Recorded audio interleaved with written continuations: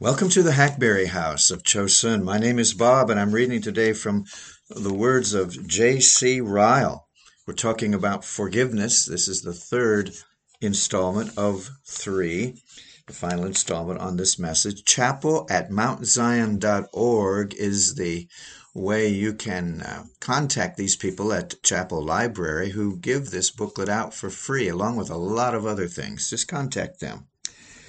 The text we said was 1 John chapter 2, verse 12. He's using a lot of passages of Scripture, though, but that was the main one.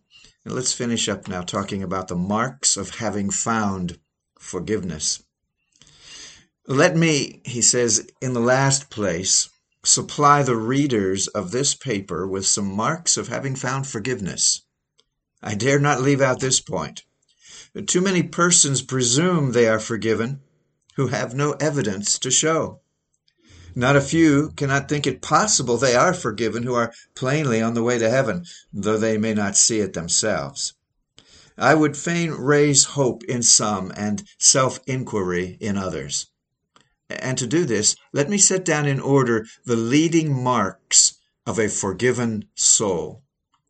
Forgiven souls hate sin. They can enter most fully into the words of our communion service that says, "The remembrance of sin is grievous unto them, and the burden of it is intolerable." It is the serpent that bit them. How should they not shrink from it with horror? It is the poison that brought them to the brink of eternal death. How should they not loathe it with a godly disgust? It is the Egyptian enemy that kept them in hard bondage. How should not the very memory of it be bitter to their hearts? It is the disease of which they carry the marks and scars about them, and from which they have scarcely recovered. Well may they dread it, flee from it, and long to be delivered altogether from its power. Remember how the woman in Simon's house wept over the feet of Jesus. Remember how the Ephesians publicly burned their wicked books. Remember how Paul mourned over his youthful transgressions. He says, "I am not meet to be called an apostle, because I persecuted the church of God." If you and sin are friends, you and God are not yet reconciled. You are not suitable for heaven, for one main part of heaven's excellence is the absence of all sin. And then forgiven souls love Christ. This is that one thing they can say if they dare say nothing else. They do love Christ.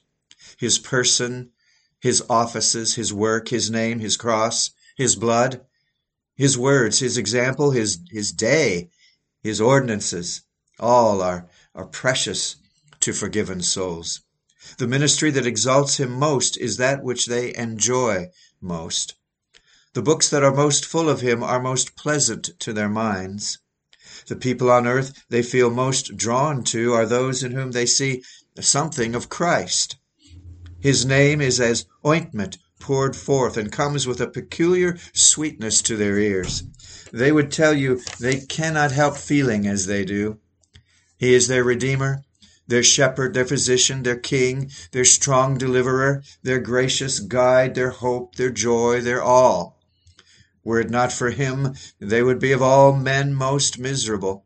They would as soon consent that you should take the sun out of the sky as Christ out of their religion. Those people who talk of the Lord and the Almighty and the deity and so forth, but have not a word to say about Christ, are in anything but a right state of mind. What saith the Scripture?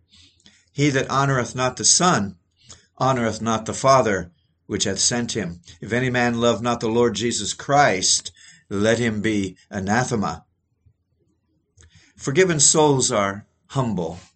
They cannot forget that they owe all they have and hope for to free grace, and this keeps them lowly. They are brands plucked from the fire, debtors who could not pay for themselves, captives who must have remained in prison forever, but for undeserved mercy, wandering sheep who were ready to perish when the shepherd found them. And what right, then, have they to be proud? I do not deny that there are proud saints, but this I do say, They are of all God's creatures the most inconsistent, and of all God's children the most likely to stumble and pierce themselves with many sorrows. Forgiveness more often produces the spirit of Jacob, who said, I am not worthy of the least of all the mercies and all the truth which thou hast showed unto thy servant. And of Hezekiah, I shall go softly all my years. And of the Apostle Paul, I am less than the least of all saints, the chief of sinners. When you and I have nothing we can call our own but sin and weakness, there is surely no garment that becomes us so well as humility. Forgiven souls are holy. Their chief desire is to please him who has saved them, to do his will, to glorify him in body and in spirit which are his. What shall I render unto the Lord for all his benefits is a leading principle in a pardoned heart. It was the remembrance of Jesus showing mercy that made Paul in labors so abundant and in doing good so unwearied. It was a sense of pardon that made Zacchaeus say, the half of my goods I give to the poor, and if I have taken anything from any man by false accusation, I restore him fourfold. If anyone points out to me believers who are in a carnal, slothful state of soul, I reply in the words of Peter, they have forgotten they were purged from their old sins. But if you show me a man deliberately living an unholy and licentious life, and yet boasting that his sins are forgiven, I answer, he is under a ruinous delusion. He is not forgiven at all. I would not believe he is forgiven if an angel from heaven affirmed it, and I charge you not to believe it too. Pardon of sin and love of sin are like oil and water. They will never go together. All that are washed in the blood of Christ are also sanctified by the Spirit of Christ. Forgiven souls are forgiving. They do as they have been done by. They look over the offenses of their brethren. They endeavor to walk in love as Christ also hath loved them and gave himself for them. They remember how God, for Christ's sake, forgave them and endeavor to do the same towards their fellow creatures. Has he forgiven them pounds, and shall they not forgive a few pence? Doubtless in this, as in everything else, they come short. But this is their desire and their aim. A spiteful, quarrelsome Christian is a scandal to his profession. It is very hard to believe that such a one has ever sat at the foot of the cross and has ever considered how he is praying against himself if every time he uses the Lord's Prayer, forgive us our debts as we forgive our debtors. Is he not saying, as it were, Father, do not forgive me my trespasses at all? But it is still harder to understand what such a one would do in heaven if he got there. All ideas of heaven in which forgiveness has not a place are castles in the air and vain fancies. Forgiveness is the way by which every saved soul enters heaven. Forgiveness is the only title by which he remains in heaven. Forgiveness is the eternal subject of song with all the redeemed who inhabit heaven. Surely an unforgiving soul in heaven would find his heart completely out of tune. Surely we know nothing of Christ's love to us but the name of it, if we do not love our brethren. I cannot conceal from you, these marks should raise in many minds great searchings of heart. I must be plain. I fear there are thousands of persons called Christians who know nothing of these marks. They are baptized, they attend the services of their church, they would not on any account be reckoned infidels, but as to true repentance and saving faith, union with Christ and sanctification of the Spirit, they are names and words of which they know nothing at all. Now, if this paper is read by such persons, it will probably either alarm them or make them very angry. If it makes them angry, I shall be sorry. If it alarms them, I shall be glad. I want to alarm them. I want to awaken them from their present state. I want them to take in the great fact that they are not yet forgiven, that they have not peace with God and are on the high road to destruction. I must say this, for I see no alternative. It seems neither Christian faithfulness nor Christian charity to keep it back. I see certain marks of pardoned souls laid down in Scripture. I see an utter lack of these marks in many men and women around me. How then can I avoid the conclusion that they are not yet forgiven? And how shall I do the work of a faithful watchman if I do not write it down plainly in so many words? Where is the use of crying peace, peace, when there is no peace? Where is the honesty of acting the part of a lying physician and telling people there is no danger when in reality they are fast drawing near to eternal death? Surely the blood of souls would be required at my hands if I wrote to you anything less than the truth. If the trumpet give an uncertain sound, who shall prepare himself to the battle? Examine yourself, then, before this subject is forgotten. Consider of what sort your religion is. Try it by the 5 marks I have just set before you. I have endeavored to make them as broad and general as I can, for fear of causing any heart to be sad that God has not made sad. If you know anything of them, though it be but a little, I am thankful, and I entreat you to go forward. But if you know nothing of them in your own experience, let me say, in all affection, I stand in doubt of you, and I tremble for your soul. Finally, part 5, the applications. First, are you forgiven? Now, before I conclude, let me put a closing question to everyone who reads this paper. It shall be short and plain, but it is all important. Are you forgiven? I've told you all I can about forgiveness. Your need of forgiveness, the way of forgiveness, the encouragements to seek forgiveness, the marks of having found it, all have been placed before you. Bring the whole subject to bear upon your own heart and ask yourself, am I forgiven? Either I am or I am not. Which of the two is it? You believe perhaps that there is forgiveness of sins. You believe that Christ died for sinners and that he offers a pardon to the most ungodly. But are you forgiven yourself? Have you yourself laid hold on Christ by faith and found peace through his blood? What profit is there to you in forgiveness except you get the benefit of it? Except you lay hold for your own soul, you will be as surely lost as if there was no forgiveness at all. If ever your sins are to be forgiven, it must be now. Now in this life, if ever in the life to come. Now in this world, if they are to be found blotted out when Jesus comes again the second time. There must be actual business between you and Christ. Your sins must be laid on him by faith. His righteousness must be laid on you. His blood must be applied to your conscience, or else your sins will meet you in the day of judgment and sink you into hell. Oh, how can you trifle when such things are at stake? How can you be content to leave it uncertain whether you are forgiven?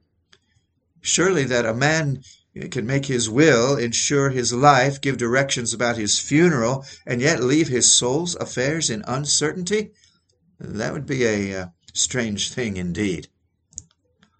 Next, a solemn warning to those not forgiven. Let me give a solemn warning to everyone who reads this paper and knows in his conscience he is not forgiven.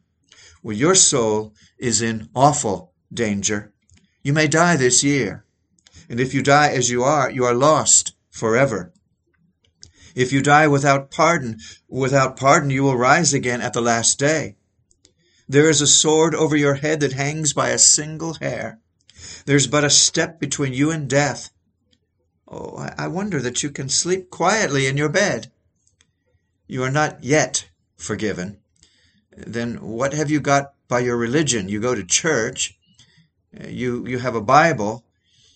You have a prayer book, perhaps a hymn book.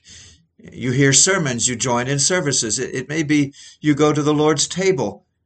But what have you really got after all? Any hope? Any peace? Any joy? Any comfort? Nothing.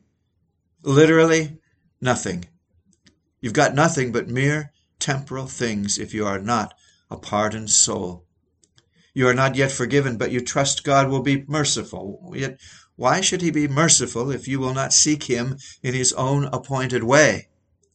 Merciful he doubtless is, wonderfully merciful to all who come to him in the name of Jesus. But if you choose to despise his directions and make a road to heaven of your own, you'll find to your cost there is no mercy for you. You are not yet forgiven, but you hope you will be someday. I cannot bear that expression. It's like thrusting off the hand of conscience and seizing it by the throat to stop its voice. Why are you more likely to seek forgiveness at a future time? Why should you not seek it now? Now is the time for gathering the bread of life. The day of the Lord is fast drawing near, and then no man can work. The seventh trumpet will soon sound. The kingdoms of this world will soon become the kingdoms of our Lord and of his Christ. Woe to the house that is found without the scarlet line and without the mark of blood upon the door, as in Joshua 2. Well, you may not feel your need of forgiveness now, but a time may come when you will need it.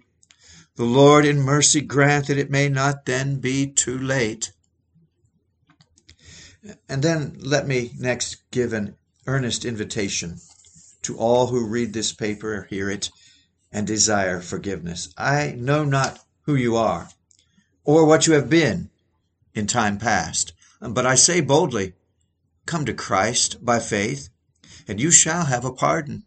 High or low, rich or poor, young men and maidens, old men and children, you cannot be worse than Manasseh and Paul before their conversion, or than David and Peter after their conversion. Come, all of you, to Christ, and you shall be freely forgiven. Think not for a moment that you have some great thing to do before you come to Christ. Such a notion is of the earthy. The gospel bids you come just as you are. Man's idea is to make his peace with God by repentance and then come to Christ at last. The gospel way is to receive peace from Christ first of all and then begin with him. Man's idea is to amend, turn over a new leaf, and so work his way up to reconciliation and friendship with God. The gospel way is first to be friends with God through Christ and then to work. Man's idea is to toil up the hill and find life at the top. The gospel way is first to live by faith in Christ and then to do his will. Come then, willing to receive and not thinking how much you can bring. Come, willing to take what Christ offers and not fancying you can give anything in return. Come with your sins and no other qualification but a hearty desire for pardon. And as sure as the Bible is true, you shall be saved. You may tell me you are not worthy, you're not good enough, you're not elect. I answer, you're a sinner, and you want to be saved. And what more do you need? You're one of those whom Jesus came to save. Come to him, and you shall have life. Take with you words, and he will hear you graciously. Tell him all your soul's necessities, and I know from the Bible he will give heed. Tell him you have heard he receiveth sinners, and that you are such. Tell him you have heard he has the keys of life in his hand, and entreat him to let you in. Tell him you come in dependence on his own promises, and ask him to fulfill his word, and do as he has said. Do this in simplicity and sincerity, and my soul for yours, you shall not ask in vain. Do this, and you shall find him faithful and just to forgive you your sins and to cleanse you from all unrighteousness. 1 John 1:9. Last of all, let me give a word of exhortation to all the forgiven souls. You are forgiven. Then know the full extent of your privileges and learn to rejoice in the Lord. You and I are great sinners, but then we have a great Savior. You and I have sinned sins that are past man's knowledge, but then we have the love of Christ, which passes knowledge, to rest upon. You and I feel our hearts to be a bubbling fountain of evil, but then we have another fountain of greater power in Christ's blood, to which we may resort daily. You and I have mighty enemies to contend with, but then the captain of our salvation is mightier still and is ever with us. Why should our hearts be troubled? Why should we be disquieted and cast down? O men and women of little faith that we are, wherefore do we doubt? Let us strive every year to grow in grace and in the knowledge of our Lord Jesus Christ. It is sad to be content with a little religion. It is honorable to covet the best gifts. We ought not to be satisfied with the same kind of hearing, reading, and praying that satisfied us in years gone by. We ought to labor every year to throw more heart and reality into everything we do in our religion, to love Christ more intensely, to abhor evil more thoroughly, to cleave to what is good more closely, to watch even our least ways more narrowly, to declare very plainly that we seek a country, to put on the Lord Jesus Christ and be clothed with him in every place and company, to see more, to feel more, to know more, to do more. These ought to be our aims and desires every year we begin. Truly, there is room for improvement in all of us. Let's try to do good to the souls of others more than we have done hitherto. Alas, it is poor work indeed to be swallowed up in our own spiritual concerns and taken up with our own spiritual ailments and never to think of others. We forget that there is such a thing as religious selfishness. Let us count it a sorrowful thing to go to heaven alone, and let us seek to draw companions with us. We ought never to forget that every man, woman, and child around us will soon be either in heaven or hell. Let us say to others, as Moses did to Hobab, "Come with us, and we will do thee good." Oh, it is indeed a true saying, "He that watereth shall be watered also himself." The idle, do-little, selfish Christian has little idea what he is missing. And finally, let us say to everything in the world that interferes between ourselves and Jesus Christ, stand aside. And let us dread allowing ourselves in the least evil habits, lest insensibly they rise up like a mist and hide him from our eyes. In his light alone shall we see light and feel warmth. Separate from him, we shall find the world a dark and cold wilderness. We should call to mind the request of the Athenian philosopher when the mightiest monarch on earth asked him what he desired most. "I have," he said, but one request to make, and that is that you would stand from between me and the sun. Let this be the spirit in which you and I are found continually. Let us think lightly of the world's gifts. Let us sit calmly under its cares. Let us care for nothing if we may only ever see the King's face, if we may only ever abide in Christ. If our sins are forgiven, our best things are yet to come. Yet a little while, a little time, we shall see face to face, and know even as also we have been known. We shall see the King in his beauty, and go no more out. Blessed then is he whose transgression is forgiven, whose sin is covered. Psalm 32:1 and amen. That was J.C. Ryle. Thank you for listening. Please look around the site. We have over 3,000 audios on this site featuring some of the church's great preachers as J.C. Ryle, Bible studies on a number of subjects, a blog, a store where you can purchase one of my books.